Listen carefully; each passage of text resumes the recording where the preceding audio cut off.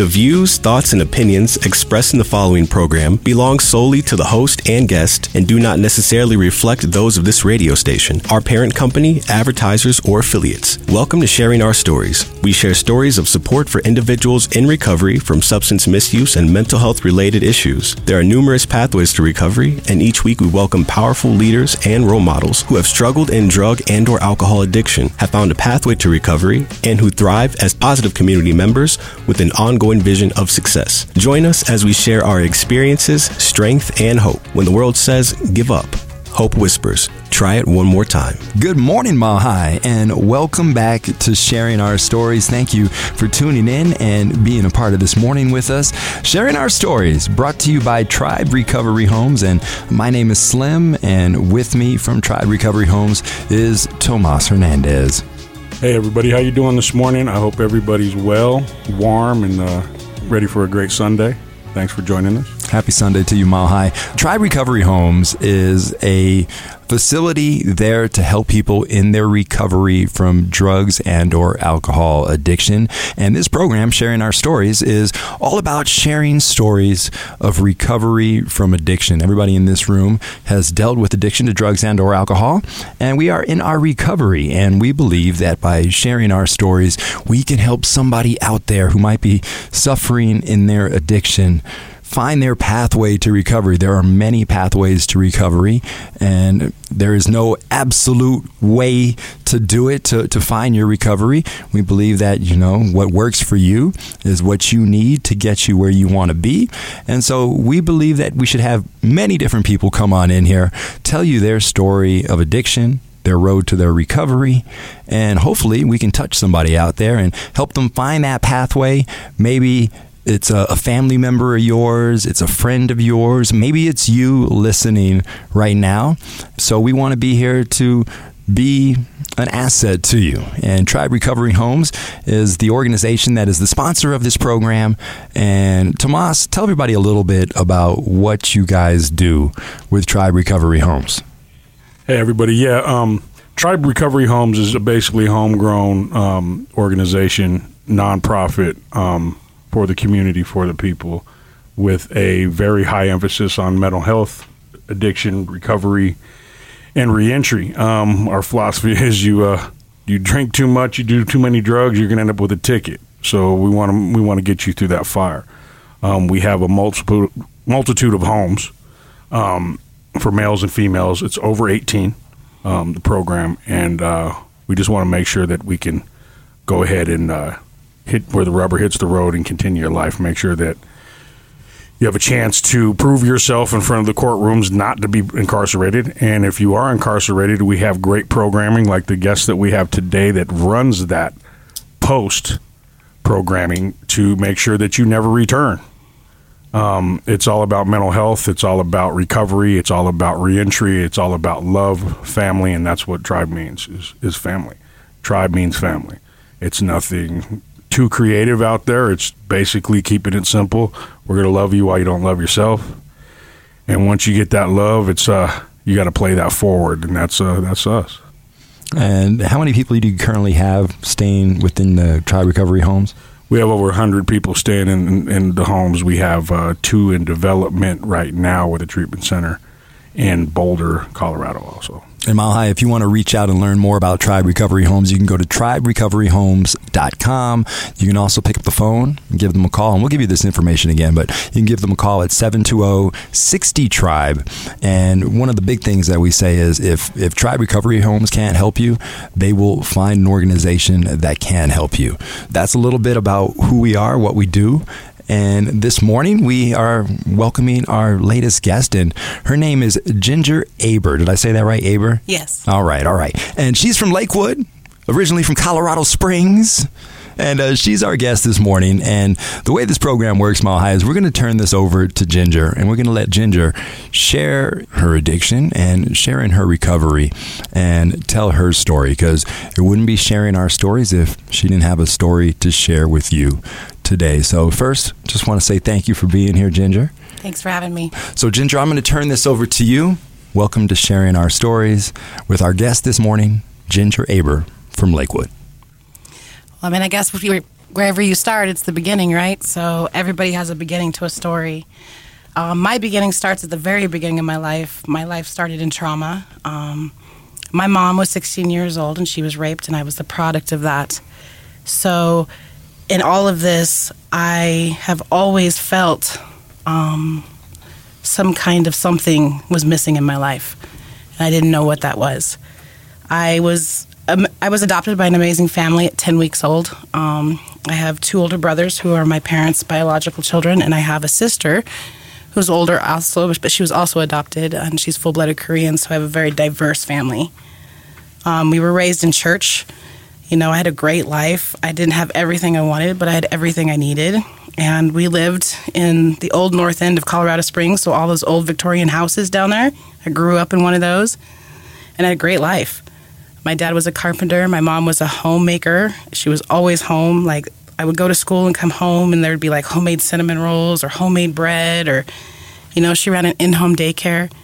But there was just something missing, something always missing, and I always felt like something was missing. You know, my family loved me like I was their very own. I wasn't treated any differently. I wasn't abused. You know, I grew up in a very religious family, grew up in church. You know, I had a great life. And so there's no rhyme or reason for my addiction. My addiction was a choice, and it was curiosity. It started when I was young. My friends were smoking and drinking, you know. Of course, that's what we do when we're kids. We experiment. And friends became very important to me, more important than my family. So, like, whenever we had family gatherings, everybody would be like, where's Ginger? And I was gone with my friends, always. So I wasn't in very many family photos. And so that just became a pattern in my life. Friends were everything to me. And it's also something that I passed down to my daughter as she grew up. But growing up, you know, in my family, we didn't talk about drugs. We didn't talk about alcohol. We didn't talk about smoking. We didn't talk about sex. Those were all the unsaid things that we talked about, you know, didn't talk about. So when I hit my teenage years, of course, I was like, well, what's really going on, you know? I went to a private school, and I was very sheltered. And I was the first in my family to get in trouble and got kicked out of private school. I was the first one not to graduate private school. And I went to public school as my freshman year. And it was a whole new world. It was so different. And I experienced, you know, things that I had never seen before, and it enticed me. And I was like, ooh, what is this? I want to know. You know, I had a knack of hanging out with all the wrong people, and I really got involved with all the wrong people when I was 17. I knew it all, and I dropped out of school, and I moved out of my house, and I moved in with a bunch of people in a studio apartment, and where we drank and we partied, and we ran from the cops, and that was the life, and it was great. And then I met my daughter's father, and that changed my whole life. We were together for a year, from 17 to 18, and I had no idea what hard drugs were. I had no idea what that world held, but he was a part of it, and I still had no clue. You know, at 18, I found out I was pregnant. And we moved to Texas. Just the 2 of us. It was awful. It was the worst decision ever made. Going somewhere where we didn't have any family or any support. And it turned out to be really bad. And that's kind of where all of this began. It's where my addiction began. I was addicted to him. I was addicted to men. I was addicted to the affection and the attention. I thought that's what I needed. And he became my everything, and I cut my family out of my life. My family hated him, and I cut my family out of my life, and he was my world. So when we moved back to Colorado, because we found out I was pregnant, and we couldn't do it by ourselves there, we moved in with his grandparents in Colorado Springs, and that's where everything began. He was, like, leaving all hours of the night. I didn't understand. You know, I'm pregnant. I'm not going, where are you going? You know, I wake up and he's not there. And I'm like, what's wrong with me? What is it? I don't understand. What is it about me that doesn't keep you here? What is it that keeps you away? I had to tell my family and his family that I was pregnant because he was scared and he didn't want to man up and do it. And his family wanted me to have an abortion, and my family was like, we love you, we'll support you, how do we help you? And I was like, I don't know, and I don't care, because all I wanted was him. At the age, right before my 19th birthday, I had my daughter. She was born on December 26, 1996. Best thing that ever happened to me. Joy of my life. And my whole world changed. But that's where I decided that I wanted to try what he was doing. I wanted to see what kept him away from me, because he was dealing drugs and he was out running the streets and he was out doing all the things that he was doing. And I just wanted to know, what is it that kept him away from me? And I tried methamphetamines for the first time. And it took me for a ride. Like, when they say that meth is the devil, like, I fully 100% believe that, and I live that. And that became my world. And I just wondered what else I could do. It made me feel like a superstar. Like, I could be a mom, and I could work, and I could be a housewife, and I could clean, and I could do all the things that I was supposed to do to try and keep this man happy. And we weren't happy. And that's when the abuse began. And we were together for 14 years. For 10 of it, it was very abusive. There were times where I thought I was going to die. And there were times that I could have died. And I confided in my sister what was going on with me, because I wanted everything to stop. I wanted the craziness to stop. I wanted the abuse to stop, and I didn't know how. And she told my parents, and my parents showed up at my doorstep. And were like, you and your daughter are coming with us, and we're not leaving without you. And that was the first time that I got sober, when my daughter was 1. And all of this, my daughter lived through all this trauma, and it was awful. So I moved in with my parents when my daughter was 1, and I got clean. And I did not realize how horrible I looked. You know, in our addictions, we see ourselves as cute when we're all sucked up and there's nothing left of us. And I didn't realize that I looked so bad. And my family were just like, we love you. And we just want to help you. And my family does not understand addiction. I'm the black sheep of the family. And they didn't know how to help me. And I didn't know how to let them help me. And I didn't know how to let go of this man. So I went back, thinking that if I just loved him a little harder, I could fix him. You know, if you're have broken on your tattooed on your forehead, I'm like, please just let me love you. Please just let me fix you. And that's been a pattern in my life as well. And so I went back, and it was worse. And there was times where we were in our apartment and we would be fighting, and my daughter would just get between us, and she'd be like, it's my fault, just to stop us. And you would think that was enough, and it wasn't. You know, and her whole fix-all to all of this was, Mom, you can just move into my room and live with me, and Dad can just live in your room, and we could still just be a happy family. It's going to be fine. You know, as she would pick me up off the floor after he would beat me, and she would kiss all my bruises, as she would wipe the blood from my nose. And I never really realized how much suffering she did in silence, and just tried to love me through this. So in 2001, he was raided, and he went to prison for the first time. And I realized that that was going to be the beginning of the rest of my life. Like, I was going to be able to let go of him, and I was going to be able to be a mom to my daughter. But I didn't realize that when he left me with nothing. He left me with all the bills and all the people still knocking on our doors, and a lifestyle that I was addicted to. And I had to do something to fix that. And so even though I had never dealt drugs at the time, I saw him do what he did, and I just tried to mimic that. And I was good at it. And into the early 2000s, like, it was hard for a girl coming up in a man's world because men were drug dealers then. Women weren't.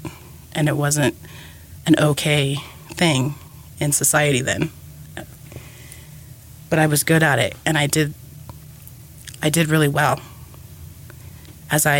All I was trying to do was feed my addiction and feed my daughter and keep a roof over her head.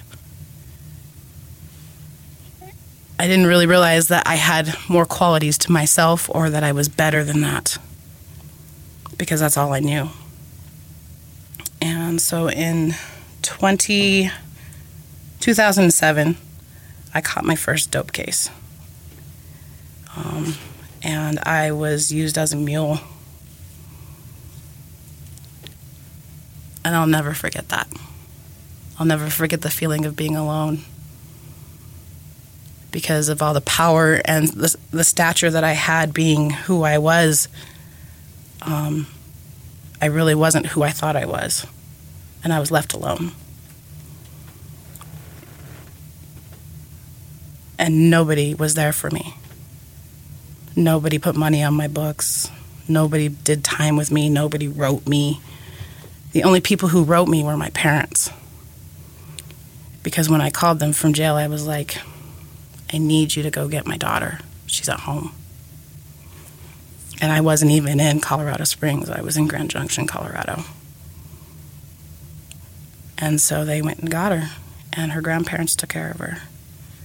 And I would get letters and I get phone calls. And in 2007, I found out that my mom had cancer and that it was not curable. That it had moved into a lymph node in her spine and no doctor would touch it. And that she asked the doctors to just release her, and she wanted to go home and be with her husband and just live out the rest of her life that way. And I was like, there's no way that I'm sitting in this jail cell and I'm never going to see my mom again. And so that's really when I started believing in a higher power. Like, I know I've had a higher power looking over me my whole entire life from the beginning of my life. Like, there's no rhyme or reason why I should be on this earth other than the fact that I have a higher power who sees me and who knows me and has a plan for me. But in 2007, I really surrendered, and I started in county jail. I started going to AA meetings. And those were my first touches with 12-step programs. I did Celebrate Recovery, I did AA, I did every group I could possibly do when I was in county jail. And I had a DA stand up on my behalf after I wrote a letter stating that there's nothing that I can give back to society that I haven't already taken. There's nothing. But given a second chance, I would make a difference. And then the DA stood up on my behalf and asked the judge, who was the hardest judge in Mesa County, to give me a second chance. And he granted me probation. First time ever being in trouble, I got probation. And I didn't take it lightly at first. You know, when you get out, you're like, oh yeah, I'm going to do everything different. And nothing's going to be the same. My dad came and picked me up with my daughter. We drove home to Colorado Springs. But nobody prepared me for what I was going to see when I walked through the door of my parents' house to see my mom. And she was half the shell of herself. She didn't know who I was. And it killed me. You know, I dropped out of high school. I didn't get my GED, and it was kind of a running joke with my family, like, oh yeah, Mom, I'll get my GED before you die. And here she is dying in front of me, and I'm like, okay, let's do this. So I got my GED, and I have a picture with my mom. It's probably one of my last pictures with her, with my daughter, with my GED. She was so happy, and I started college, and I was doing good. I was doing amazing. But when you live in a town where everybody knows your name and they know who you are and they know what you've done, it's really hard to maintain a different lifestyle, especially when you don't have any support other than your family who doesn't really understand addiction to begin with. And what do? Start hanging out with the same people, start doing the same things, start blowing off school, start saying, oh, easy money's faster and I really need some money right now. I'll just do a little bit of this or a little bit of that. And next thing you know, you're full blown back into your addiction, doing the same thing you were doing that you promised you wouldn't do.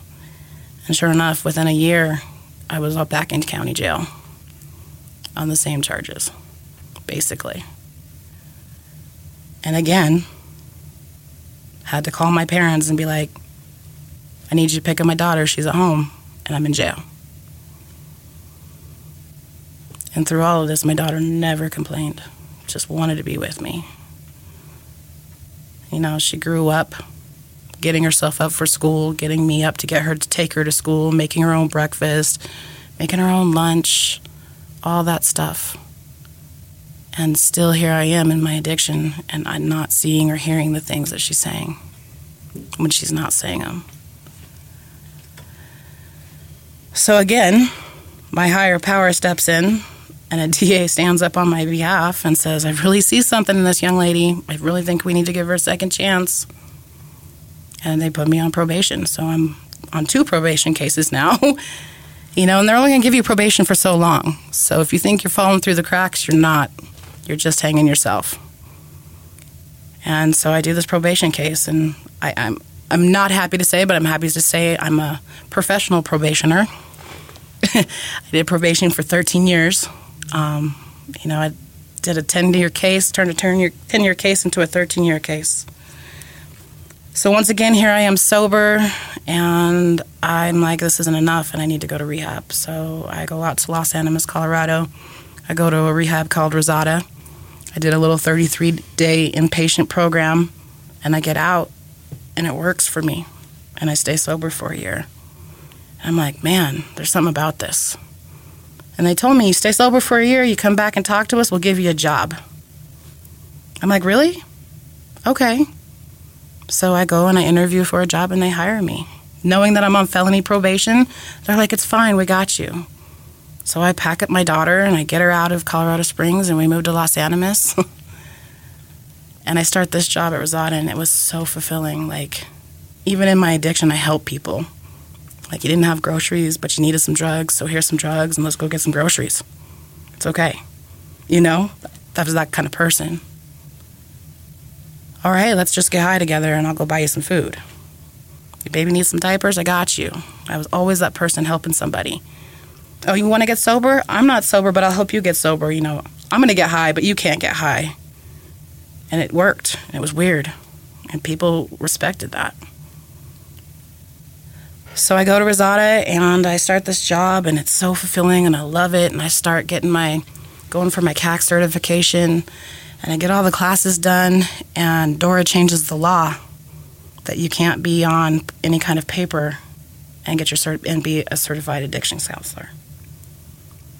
And Rosada had a law that you had to have that certification within 13 months of your employment, or else they couldn't keep you. And I was right at 13 months. And they fired me. And I didn't know what to do. And I had some families who really, really, really loved me. And they moved me to Pueblo. And I just fell right back into my addiction like you wouldn't believe. And my mom passes away. And I just fell even further. And I cut my family out of my life, and I was like, I'm not doing this to you guys. I'm not bringing this to you guys. I love you, but I'm just not. And I went for a ride. And all the sobriety that I had under my belt just went out the window. My daughter was like, I'm not doing this with you, Mom. Either you're going to be sober or you're not.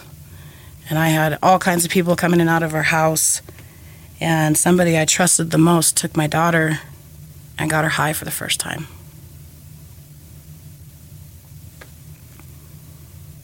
And I was just like, are you serious?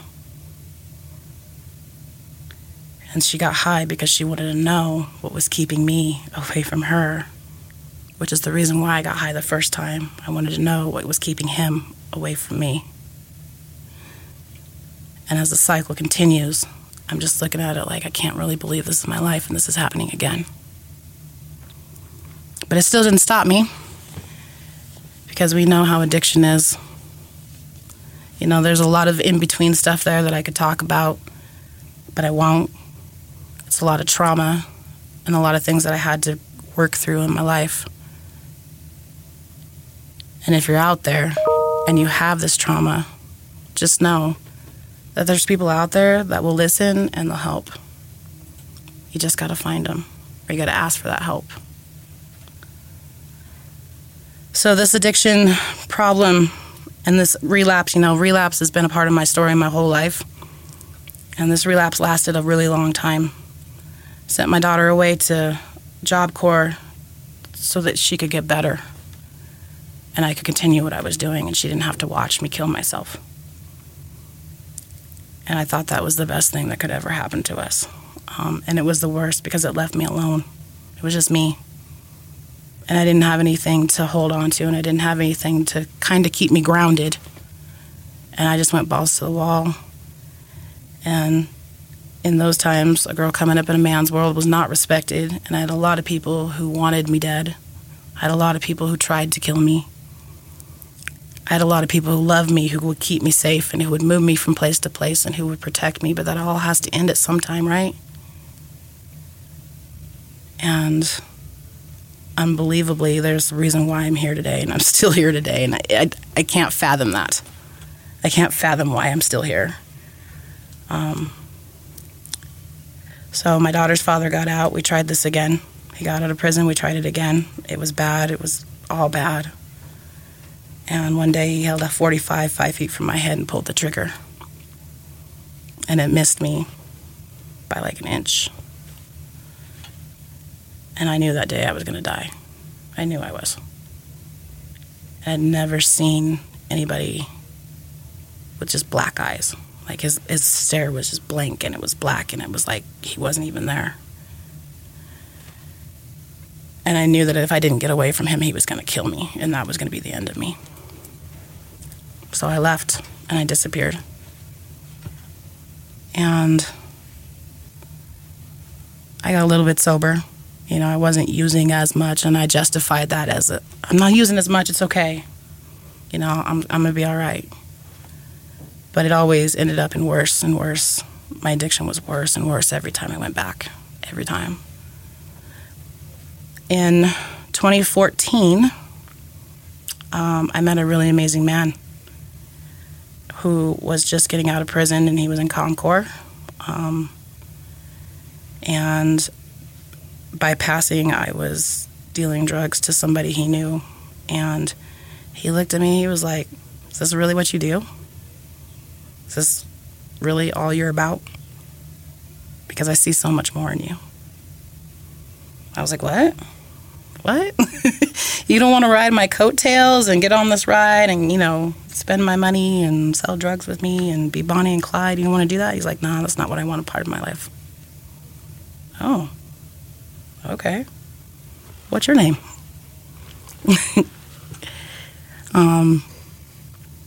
In 2015, I married that man, and we've been married for 8 years. We just celebrated our wedding anniversary on the 9th of December, or 9th of January, sorry. And he got me sober. He was like, "It's either the drugs or me, and what do you want? Because if it's the drugs, I'm going to walk out right now." And he did. He left, and I was like, "What? No." And I went and got him, and I sat on my porch. I looked at my pipe, and I was like, I pouted. I threw a temper tantrum, and I threw it in the trash. And I got sober. And I was sober for 4.5 years. We ran a motel together. We did everything together. We were attached at the hip, and it was great. He didn't hurt me. He just wanted to love me. He loved my daughter. And he'd been through trauma too, and he understood and he got it, you know what I mean? And things were good. Life was good. And it was crazy. After 4.5 years of sobriety with him, I just looked at him one day and I was like, "I want to get high." He looked at me, he's like, "Me too." And it was over. And we were ripping and running together. And it was awful.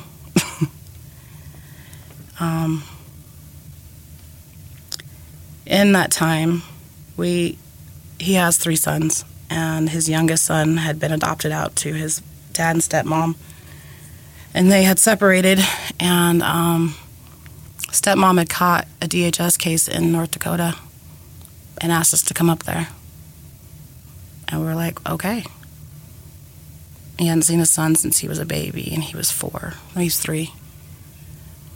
And we went to North Dakota, and we met the DHS people, and they closed the case the day we left. And 4 days later, his stepmom dropped his son off at our doorstep and was like, here. And we had a son for 15 months. At the time, we had no business having a kid. We weren't doing the right thing. But we didn't know what else to do, and she just disappeared. And we knew that if DHS had ever found out that he was with us, they would come and take him, because my husband had no rights to him. And for 15 months, we lived in fear. But we had to support it. We had to support him. We had to support our family. And neither one of us were working. We were just hustling. Our worst nightmare came true. I mean, stepmom came back into our life. We got him enrolled in school. It was cool. But DHS found out, and he was taken from us. He was ripped from us. And we didn't know what to do. We didn't want him going back there, but we didn't want him to not be with us. And so we hid our addiction. We hid our problem. And we acted like everything was fine. And we fooled DHS. We fooled ourselves in thinking that we could do this. But we won. We won allocation of parental rights to him. And we got sober again. In that time, I had done some stuff for my baby daddy, for the man who I spent so many years fearing, and he was in prison. And I answered some phone calls, and I relayed some messages, and I had a warrant put out for me for introduction of contraband to a facility. I had no idea I had that warrant, still on probation, going to see my probation officer, everything's good. I go in, and they arrest me. And we're fighting this case with his son. And I was like, God, what do I do? And I did what everybody else does. And I just surrendered. I just surrendered, and I said, I can't do this alone. I can't do this. I don't know what to do. And again, I got off on probation. And we got him, and I loved him. And with all this money that we made hustling, we started a business with a business partner. We started an auto body and paint shop. And it was good until it wasn't, because, of course, this is a person from my past.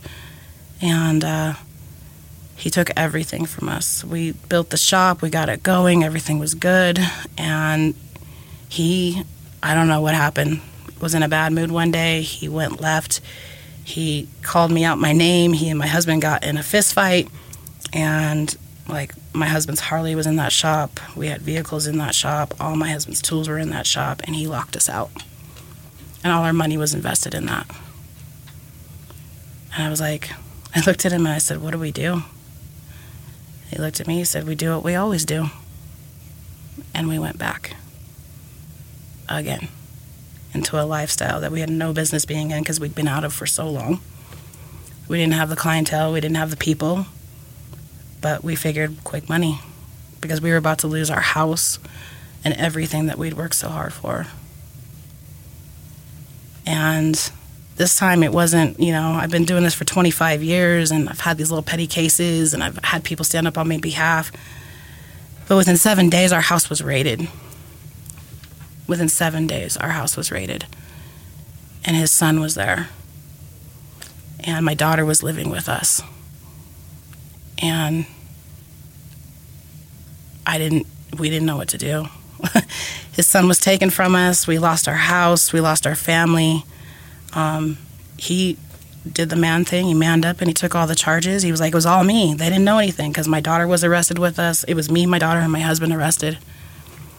And he was like, they didn't know anything. And they let me and my daughter go. But I have priors. And the police aren't going to, they're like, this chick it's not that she doesn't know anything. She's got priors. So on May 27th, our house was raided, and that was the day I got sober. May 27th, 2018.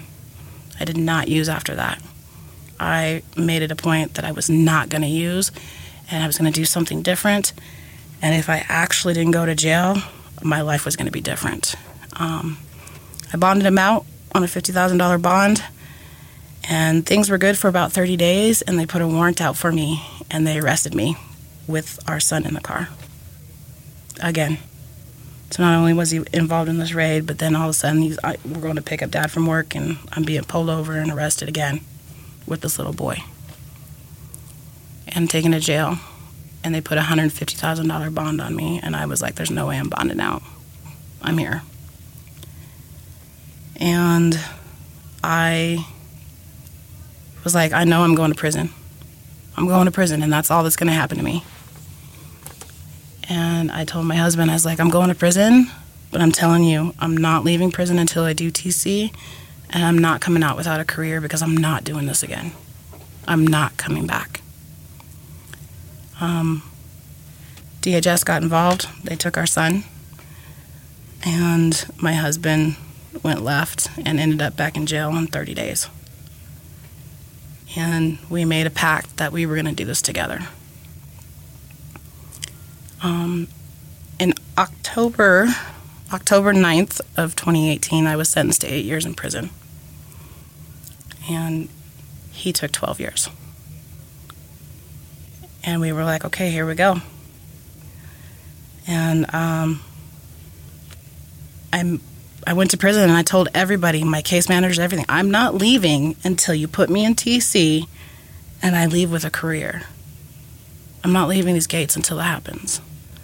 I didn't know at that time that the career that I had started when I was in prison wasn't going to be the career that I was coming out with. So my case manager was like, okay, what can I do for you? I'm like, I need a parenting class because I'm going through this DHS case. I need a parenting class so I can try and keep my son and all of this.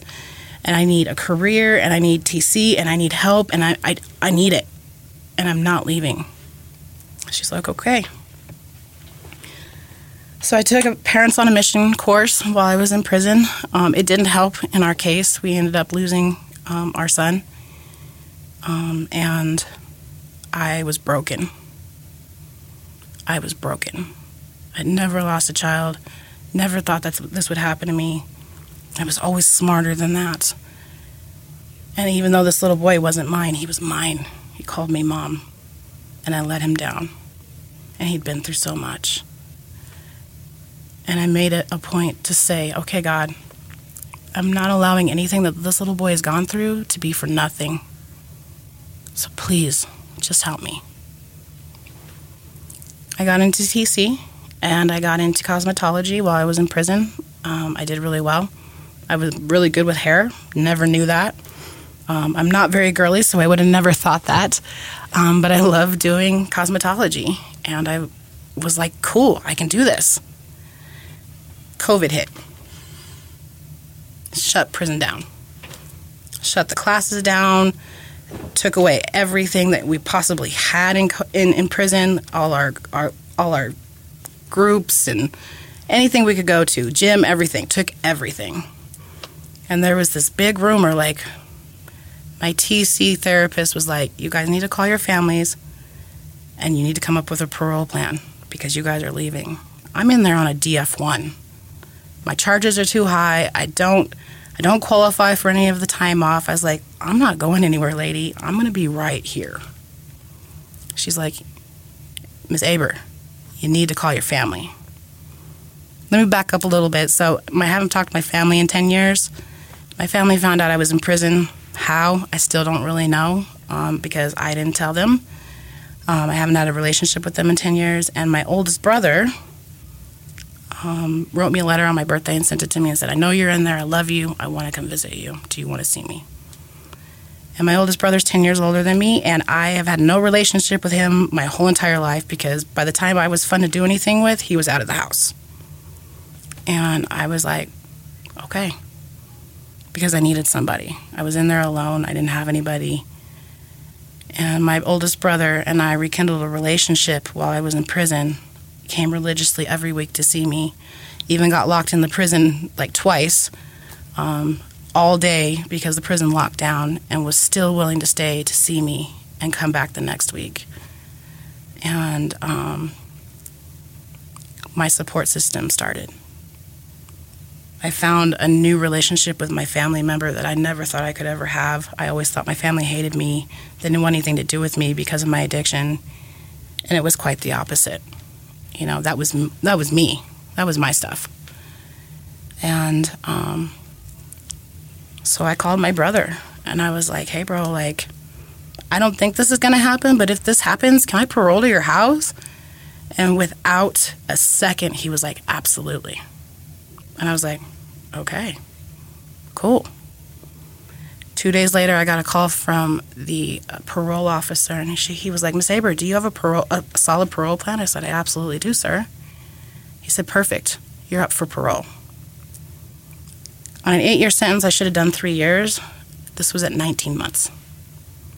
19 months, I'm getting paroled. Are you serious? I don't qualify for any of this. Why am I being paroled? Oh, you have asthma. We got to get you out of here. Oh, okay. Within 2 weeks of that phone call to my brother and him saying yes, he would be my parole plan, I was out of prison. I was let out of prison with 2 warrants for my 2 probation cases, a felony warrant that I was looking at 8 to 16 years on, and a misdemeanor warrant, and I walked out of those prison gates. I should have gone to a detainer. They should have picked me up, but because of COVID, nothing happened.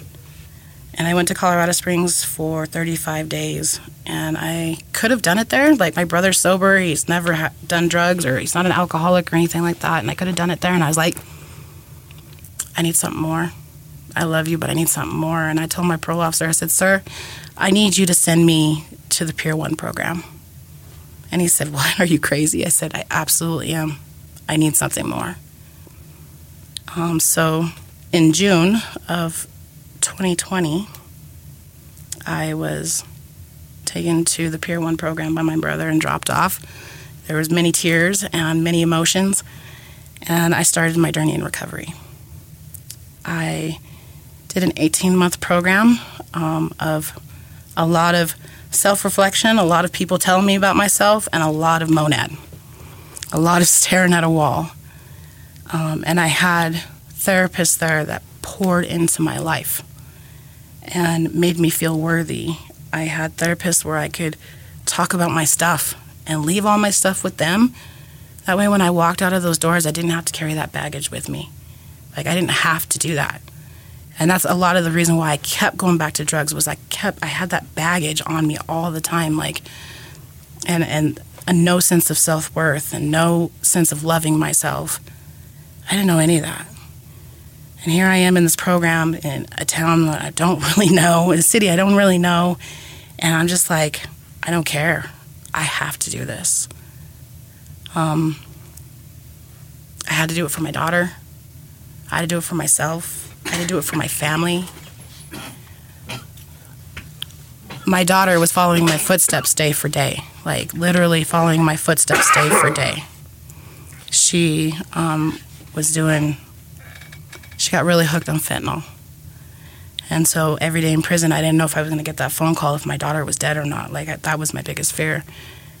And I knew that if I'd made this change, like, she would follow. And that's always how she's been. Like, you do, I see what you do. If it's what I think it's okay, I'm going to do it too. And so I went to this program. I called her before I got out of prison. I said, I love you, but if you're still messing up, I can't mess with you. I'm going to love you, but I'm going to love you from way back here for right now. But just watch what I do. And I stuck to that. And I went to this program, and I met these amazing women who, in a little later in the story, will be full circle. And these women did not allow me to give up. They did not allow me to cop out, and they did not allow me to fly under the radar like I'm used to doing. And I don't like girls. Like, I don't hang out with girls. Most of my friends are guys. And I am in a women's prison, and then I'm in a house of 16 women, and we're stuck there because of COVID. We can't go anywhere. And we have to learn to get along. And we have to learn to love each other. And we have to learn to like each other. And I'm just like, I don't know if I want to do this. And we learned. And I love those women. And those women are still a part of my life. And I learned how to talk about my stuff. And I learned how to be okay with who I was. And I learned how to live in my truth.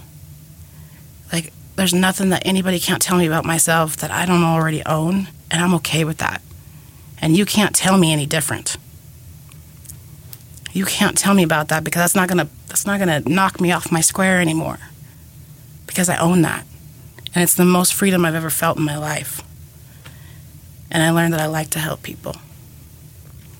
So when I left the Haven, I started working for a program called Bridge House Ready to Work. I was a house manager there. And I just basically babysat. That's what you do there. You kind of babysat. People who are coming in off the streets, who have addictions, who are trying to live a sober life and learn how to work. And I learned I love that. And I heard about this Recovery Coach Academy. I was like, okay, I'm going to get involved. So I took the Recovery Coach Academy. And one of my good friends, Jacques, worked for Tribe Recovery Homes. And I was like, dude, what do you do? And he told me all the things that he did. And I was like, I want in. How do I get in? He's like, you need to hit up Tomas. You need to hit up Tomas Hernandez. And I said, what, you mean on Facebook or something? He's like, yep, just hit him up on Facebook. And so I got in touch with Tomas, and I was like, dude, I don't know what I'm doing, but I kind of just want in. How do I do this? And I set up an interview, and I went and interviewed, and they were like, you want to be a peer navigator? I said, I don't know what that involves, but yeah, let's do this. So I became a peer navigator for Tribe, and within 2 weeks, Tomas was like, do you want a promotion? And I was like, what? He's like, you can go work for PPC at the Denver City Jail. I was like, you want me to go work at a jail? He's like, yeah. I was like, okay. So I went and I got this really cool badge that let me go in and out of jail without having to go through the metal detector. And I was like, damn, this is cool. This is super cool. And I got to go in and I got to talk to people who were coming out of jail on the through pretrial services and just be like, hey, man, like, what's your plan? What are you doing? Can I help you? Do you need some bus passes? Do you need a coat? Need a place to stay? Because I know a place. And that was my job, was to bring them into Tribe. And it was very fulfilling. And I was like, I love this. I love this. And I did that for about 6 months, I think. I worked the overnight shift for about 6 months. And it was rough, but I did it. And then they brought me back to Tribe to help resituate the women's program. I was like, perfect, let's do this. And crazy, crazy story. Things just happened in the universe, and all of a sudden there was an opening for the DOC program. And I was like, what? You mean you want me to try and run the DOC program? I don't think I can do that, Tomas. And he looked at me and he's like, you got this. I believe in you. And I know you can do this. I was like, okay. And I started working on the wages side of Tribe, which is work and gain education and employment skills. And it's a DOC program for people coming out of DOC to help them with reentry, help them job search, resume building, get into classes, whether college, training, anything like that. Anything you can think of to be successful when they come out of prison. And I'm like, I didn't have that when I got out of prison because it was COVID. I was like, okay, I can do this. And then he was like, no, you got to go in the prisons. What? You want me to go back into the prisons? Okay. And the first time that I entered a prison, when the doors closed behind me, it was the weirdest feeling. Like, I was so apprehensive, and I was like, are you guys going to let me out? Are you going to let me go when I'm done? Really? And I went in, and I did my first in-reach. in DW, in Denver Women's, where I'd been in that prison for a month. And it was the most empowering thing I've ever done in my life. Like, those are my people. The incarcerated population are my people, and I have a passion for them. And I know what it's like to be in there, and I know what it's like to be released and have that apprehension of, I don't know what I'm going to do. I don't know how to do this. I don't know where to go. I don't have anywhere to go. I just need help. And so I get to go in there and I get to help my people. And I get to tell them about my story. And I get to tell them that they don't have to go back. Because this day and age, they don't have to. It's a choice. If they go back, it's because they choose to. Because there's so much out here to help them, and so many people who want to help them. It's insane. And just to give them hope. Like, I went from a dope dealer to a hope dealer. Complete opposite of what I used to be, and I'm good at it. I mean, it's so empowering to look someone in the eye and be like, I got you. And when I say it, I mean it. I got you. No matter where you are, here's my card, call me. I got you. And if I'm not there, I know people there who can help you. And it's just bloomed. Our program has just bloomed. We went from almost not having a DOC program to having a very, very well-oiled program. I have a great partner. You know, he is the techie guy. They call him the dad, and I'm the mom. Like, he's the stern one, and I'm like, oh, I love you. It's okay. And it works well for us. I'm blessed to work for a company that believes in me, with people who are in recovery and they get it, who no judgment. You know, I can be like, hey, man, like, I'm not feeling today. Can I go home? And they're like, yeah, it's cool. I got you. But even more blessed to work with the women who poured into my life when I went to that program. And now they work with me at Tribe. And we work side by side. It's a full circle. And it's, you know, if you don't believe in a higher power, that's okay. You don't have to believe in a higher power right now. But know that there is a higher power out there that has got his hands on you. And if you're on this earth, you're on this earth for a reason. And you're not going to leave this earth until that reason is done. Period. And if it's addiction right now that you're battling, like, come see us. Come see us. Like, we got you. When Tomas says Tribe is a family, that's exactly what it is. It's a family. It's love. It's support. It's everything that you've never had before, and it's so foreign, and people don't know how to embrace it, but once they do, they're like, wow, they have this aha moment, and I get to be a part of that. We get to be a part of that aha moment of that change and people really wanting to live life. And I get to be a part of that, and I'm so blessed. You know, I've been sober for it'll be 5 years in May, and I don't have to use today. I can walk through my stuff. You know, I've gone through some really rough times these last couple of years out here by myself. My husband was in prison for 12 years. He just got out December 20th. Like, we just got reunited, so we've been married longer apart than we have been together. And we walked through that, right? And I went through some really hard times these last 2 years out here by myself, but I walked through that. I didn't have to pick up and use or, you know, a substance or a powder or whatever it is to make me feel better. I just had to get my butt in a seat in a meeting and talk about it with people who I know care about me. Go to some conventions. Like, I've been to NA conventions in New Mexico, which was amazing. That's like my new thing is I'm going to different NA conventions in different states now. Like, I love it. I love it. And if NA is not your thing, like, there's other pathways. There's other ways to do this. Like, it's not a cookie cutter thing. Like, what works for you may not work for the next person. But I know what works is sharing your experience, strength, and hope. And we all have a story to tell. And none of us should be ashamed of our stories, and none of us should be ashamed of our past. And I get to teach people today that your past, even though as cliche as it sounds, is what made you who you are today. And you shouldn't be ashamed of that. You just got to learn how to talk about it. You got to learn how to be okay with who you are so that everybody else is okay with who you are. You know, I get to pull people's CBI records for them and give them to them. Be like, this is what everybody sees you as.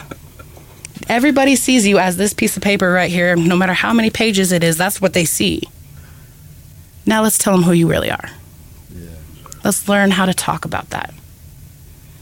And it's amazing to see the people just flip.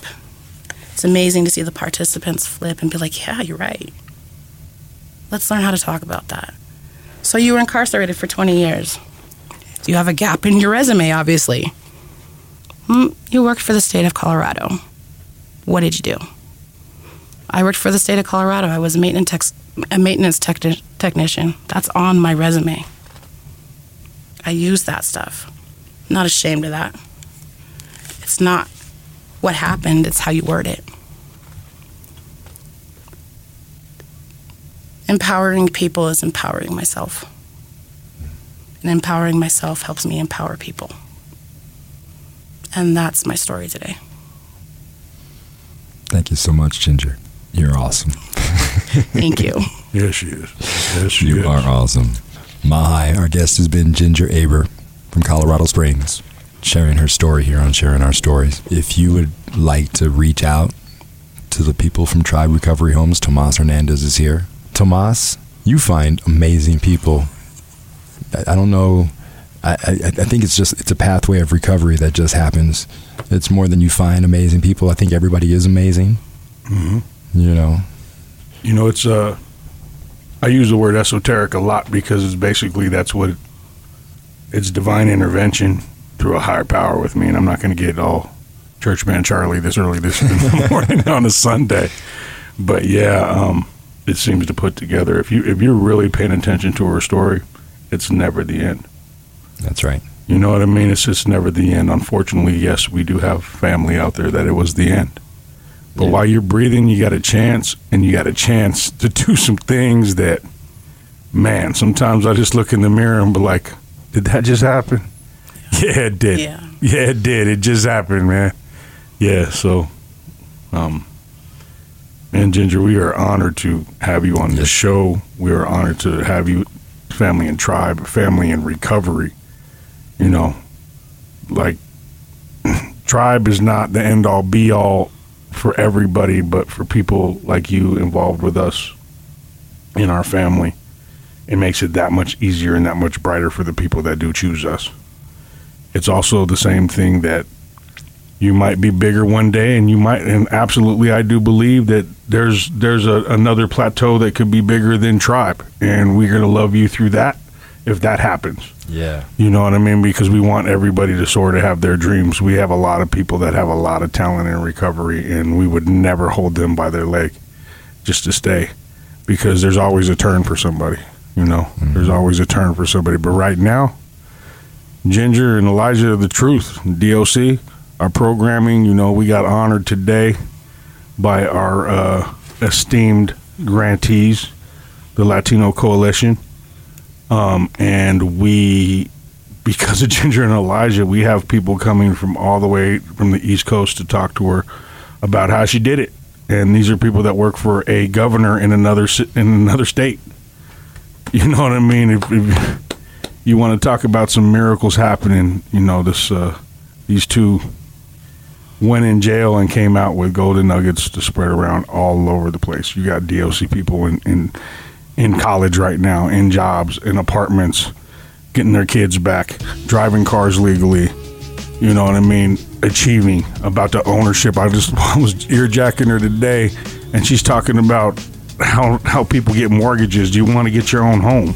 You know what I mean? That's what it's about. But, you know, I'm looking at this time here, and I need to be quiet and hand it over. But, I mean, because I could talk an hour, 2 hours, 3 hours about Ginger alone. Ginger, I want to thank you again for being our guest this morning. Mahai, this program is Sharing Our Stories. We're here each Sunday at 7 a.m. If you want to reach out to Tribe, the number is 720-60-TRIBE. Once again, that's 720-60-TRIBE. You can also find them online at Tribe Recovery Homes. If Tribe can't help you, they will find someone who will. Thank you for listening. Thank you for your time this Sunday morning. Have a wonderful Sunday. Seize this day. Make it the best day possible. And hopefully you come and join us again next week, right here, 7 a.m., for sharing our stories. Thank you, and have a wonderful morning.